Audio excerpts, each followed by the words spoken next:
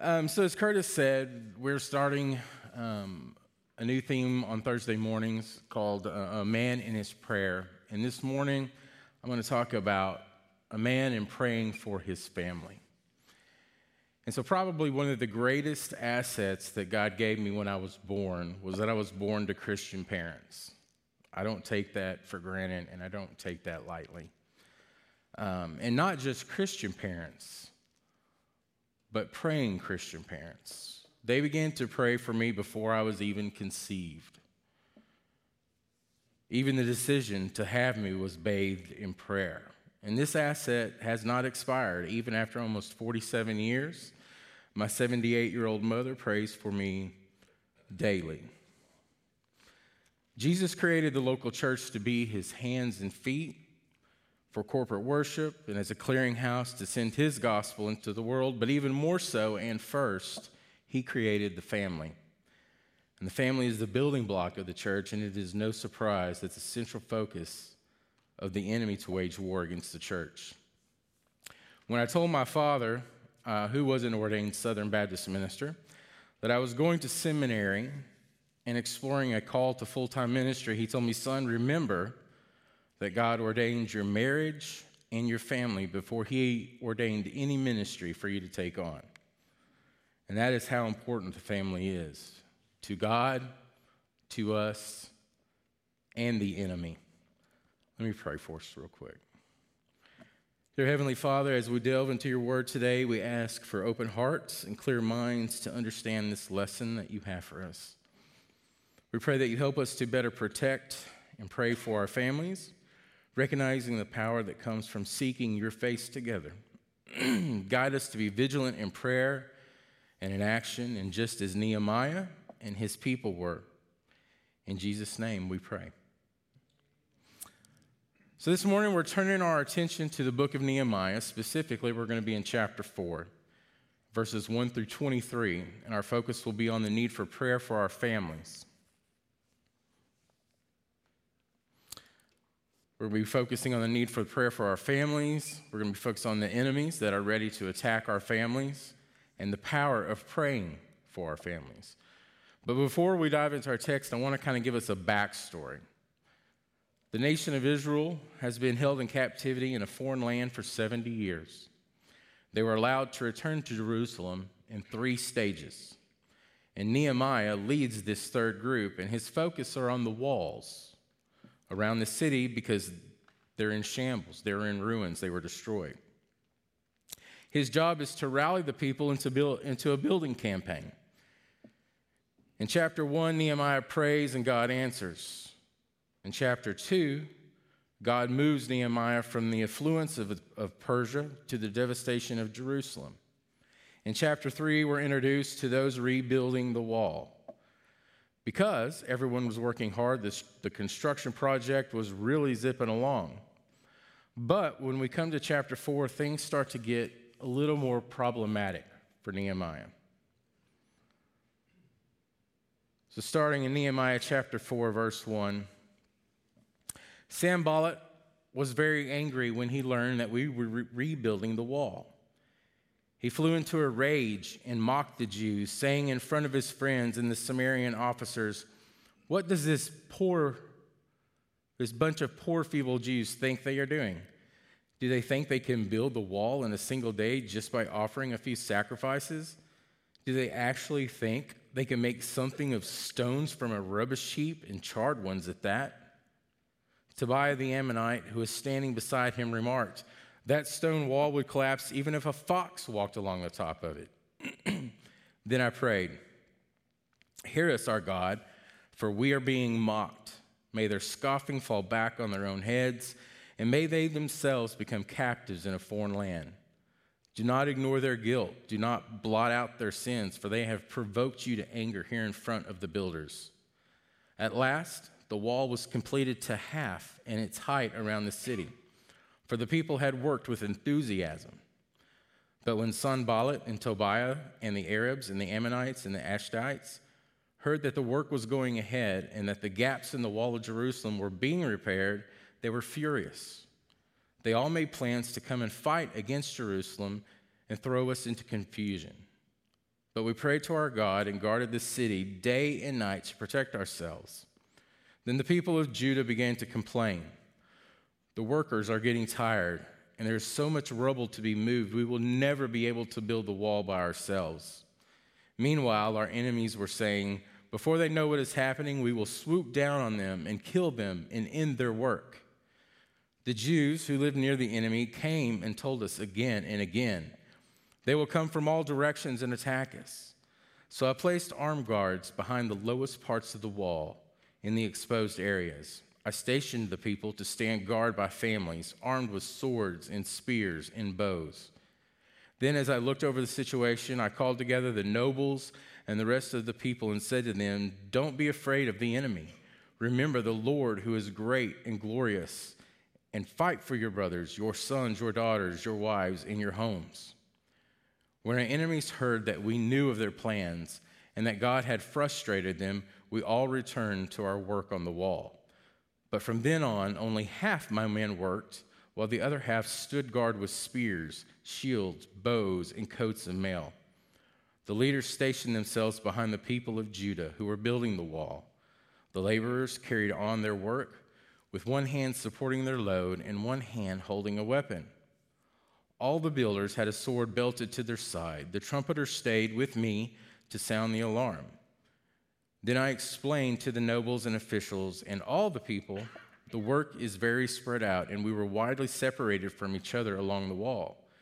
When you hear the blast of the trumpet, rush to wherever it is sounding. Then our Lord God will fight for us. We worked early and late, from sunrise to sunset, and half the men were always on guard. I also told everyone living outside of the walls to stay in Jerusalem. That way, they and their servants could help with the guard duty at night and work during the day. During this time, none of us, not I, nor my relatives, nor my servants, nor the guards who were with me, ever took off our clothes. We carried our weapons with us at all times, even when we went for water. So we have a need for prayer. In this day and age, the need for prayer for our families cannot be overstated. As we navigate through the complexities of life, the power of prayer becomes our guiding light, our source of strength, and our shield against the adversities that threaten to disrupt the harmony of our families. The story of Nehemiah rebuilding the wall despite the ridicule and threats from his enemies is a powerful illustration of this truth. So let's look at Nehemiah's prayer. This prayer was not a one-time act, but a continuous conversation with God, a constant seeking of his guidance and protection. And this is a lesson for us today. Our prayers for our families should not be limited to times of crisis or need. Instead, they should be a regular part of our daily lives, our continuous dialogue with our Heavenly Father, seeking his guidance and his wisdom and his protection for our families. Prayer is the lifeline that connects us to God. It is through prayer that we invite God into our families, into our homes, and into our lives. When we pray, we acknowledge our dependence on God, recognizing that it is he who provides our needs, it is he who guides our steps, and it is he that protects us from harm. Prayer is a powerful tool that God has given us to communicate with him, to express our fears, to express our hopes, our joys, and our sorrows. Prayer is also a demonstration of our faith in God. When we pray, we express our trust in God's ability to provide for our needs, to guide our steps, and to protect us from harm. We acknowledge that God is in control, that he is sovereign over all things, and that he is able to do immeasurably more than all we can ask or imagine, according to his power that is at work within us. Prayer is also a means of spiritual warfare. In the face of ridicule and threats from his enemies, Nehemiah did not resort to physical violence or retaliation. Instead, what did he do? He turned to prayer, seeking God's protection and guidance. And this is a powerful lesson for us today in a world where our families are under constant attack from various sources, whether it be societal pressures, moral decay, spiritual warfare. Prayer serves as our first line of defense. It is through prayer that we can seek God's protection, guidance, and wisdom to navigate through these challenges. Prayer also provides unity within the family. When we pray together, we are united in our dependence on God, in our faith in His ability to provide, guide, and protect, and our desire to seek His will for our lives. Prayer brings us closer together as a family, fostering a sense of unity, love, and mutual respect. Unfortunately, there are enemies that are ready to attack. In the passage we read, we see that Nehemiah and his people were not just building a wall, they're facing a lot of opposition, ridicule, and threats from their enemies while they were doing it. Sanballat and his associates were ready to attack, to hinder their progress, to discourage them. And this is a clear picture of the spiritual warfare that our families face today. Just as Nehemiah's enemies were ready to attack, so too are the enemies of our families. Who are some of these enemies? Well, first and foremost, obviously, the devil himself. The Bible warns us in 1 Peter 5:8, says, "Be alert and of sober mind. Your enemy, the devil, prowls around like a roaring lion looking for someone to devour." The devil just seeks to destroy our families, to sow discord, confusion, and strife. He is the author of lies, the Bible says, and the father of confusion. He wants nothing more than to see our families broken, divided, and far from God. There are two main types of attacks that the devil uses. One is a set of problems that come to us from the outside. The other set attacks us on the inside. Let's first look at external causes. The wall workers were initially excited. It says that when they began the work, they began it with great anticipation and joy. It says of them in verse 6 that the people worked with all their heart. Things were going well. The people were getting excited. The wall was going up, but then something happened. Getting the work started on the wall was a major achievement, but keeping the workers working proved to be a much tougher assignment. It's been said that exhilaration is the feeling you get just after a great idea hits you and right before you realize what's wrong with it. Where God is at work, the enemy is also at work. When people take kingdom priorities seriously, Satan stirs up agitators to block the work of God. Likewise, if you're going to focus on building the faith of their family, you will be attacked by Satan. Satan shoots at us externally, but he also tries to subvert us from the inside. 2 Corinthians 2:11 says, "In order that Satan might not outwit us, for we are not unaware of his schemes." I see three weapons of war that the devil uses here in this chapter in Nehemiah that we see. The first one that he uses is fatigue. Verse 10 reads, "Meanwhile, the people in Judah said, 'The strength of the laborers are giving out.'" Simply put, they were tired. They were hitting it hard and they needed some rest.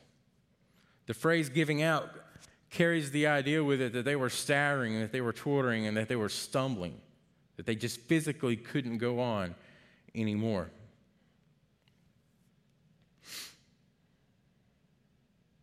And when you are physically drained, it is very easy to become discouraged at the slightest problem.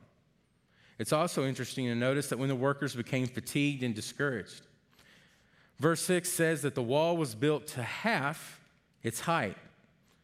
You know, when you first get married and you start a family, everything feels bright. The world is your oyster.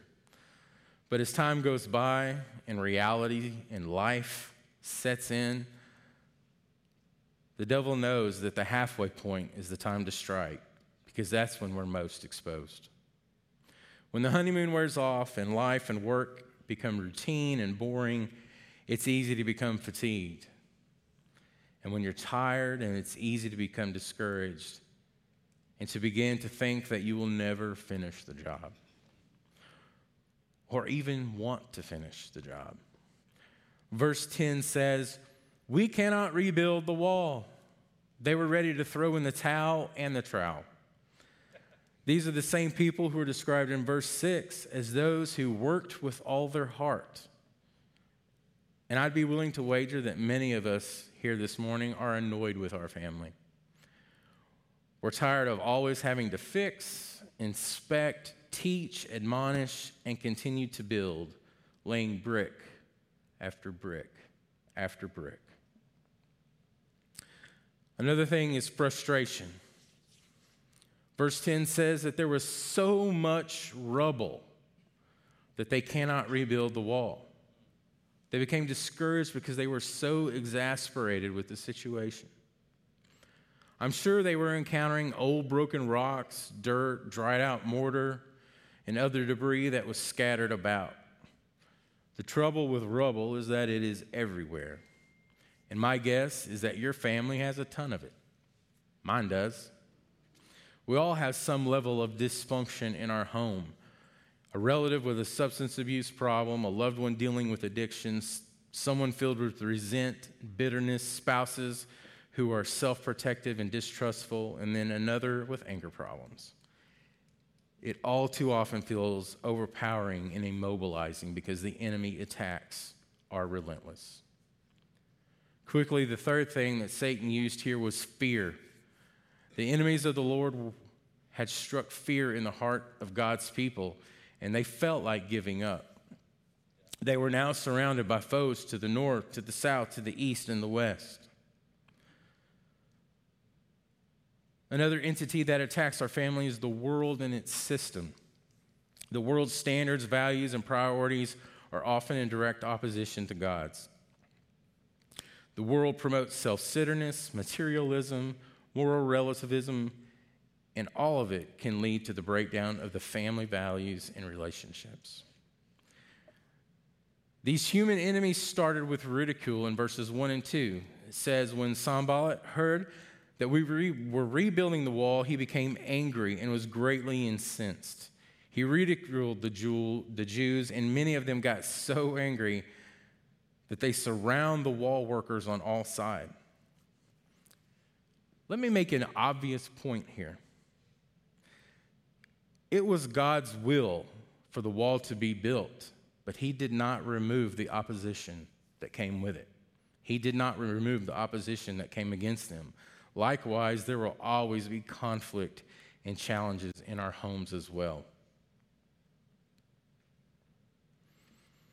The enemy of the flesh, the sinful nature that resides in each one of us, can lead to selfishness, anger, bitterness, and a host of other destructive behaviors. And if we leave those unchecked, these can cause serious damage to our family relationships. We have to stay vigilant, just as Nehemiah and his people did. They didn't just pray, they also posted a guard. They understood that prayer and action go hand in hand. John Piper once said, probably the number one reason why prayer malfunctions in the hands of believers is that we try to turn a wartime walkie-talkie into a domestic intercom. Until you know that life is war, you cannot know what prayer is for. Prayer is for the accomplishment of a wartime mission. Prayer is not just about asking God for blessings or comfort. It's a powerful weapon in spiritual warfare, a means of calling on God's power and protection against the enemies that seek to attack our families. As we recognize these enemies and understand their strategies, we can better pray for and protect our families.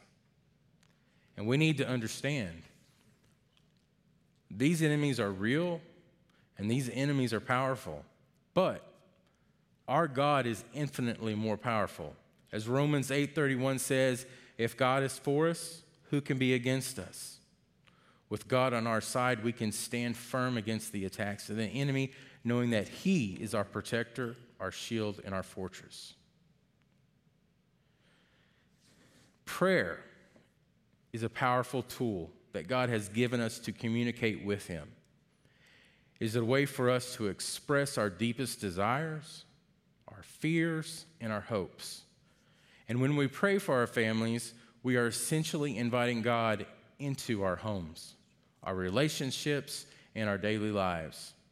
We are acknowledging our dependence on Him for guidance, protection, and provision.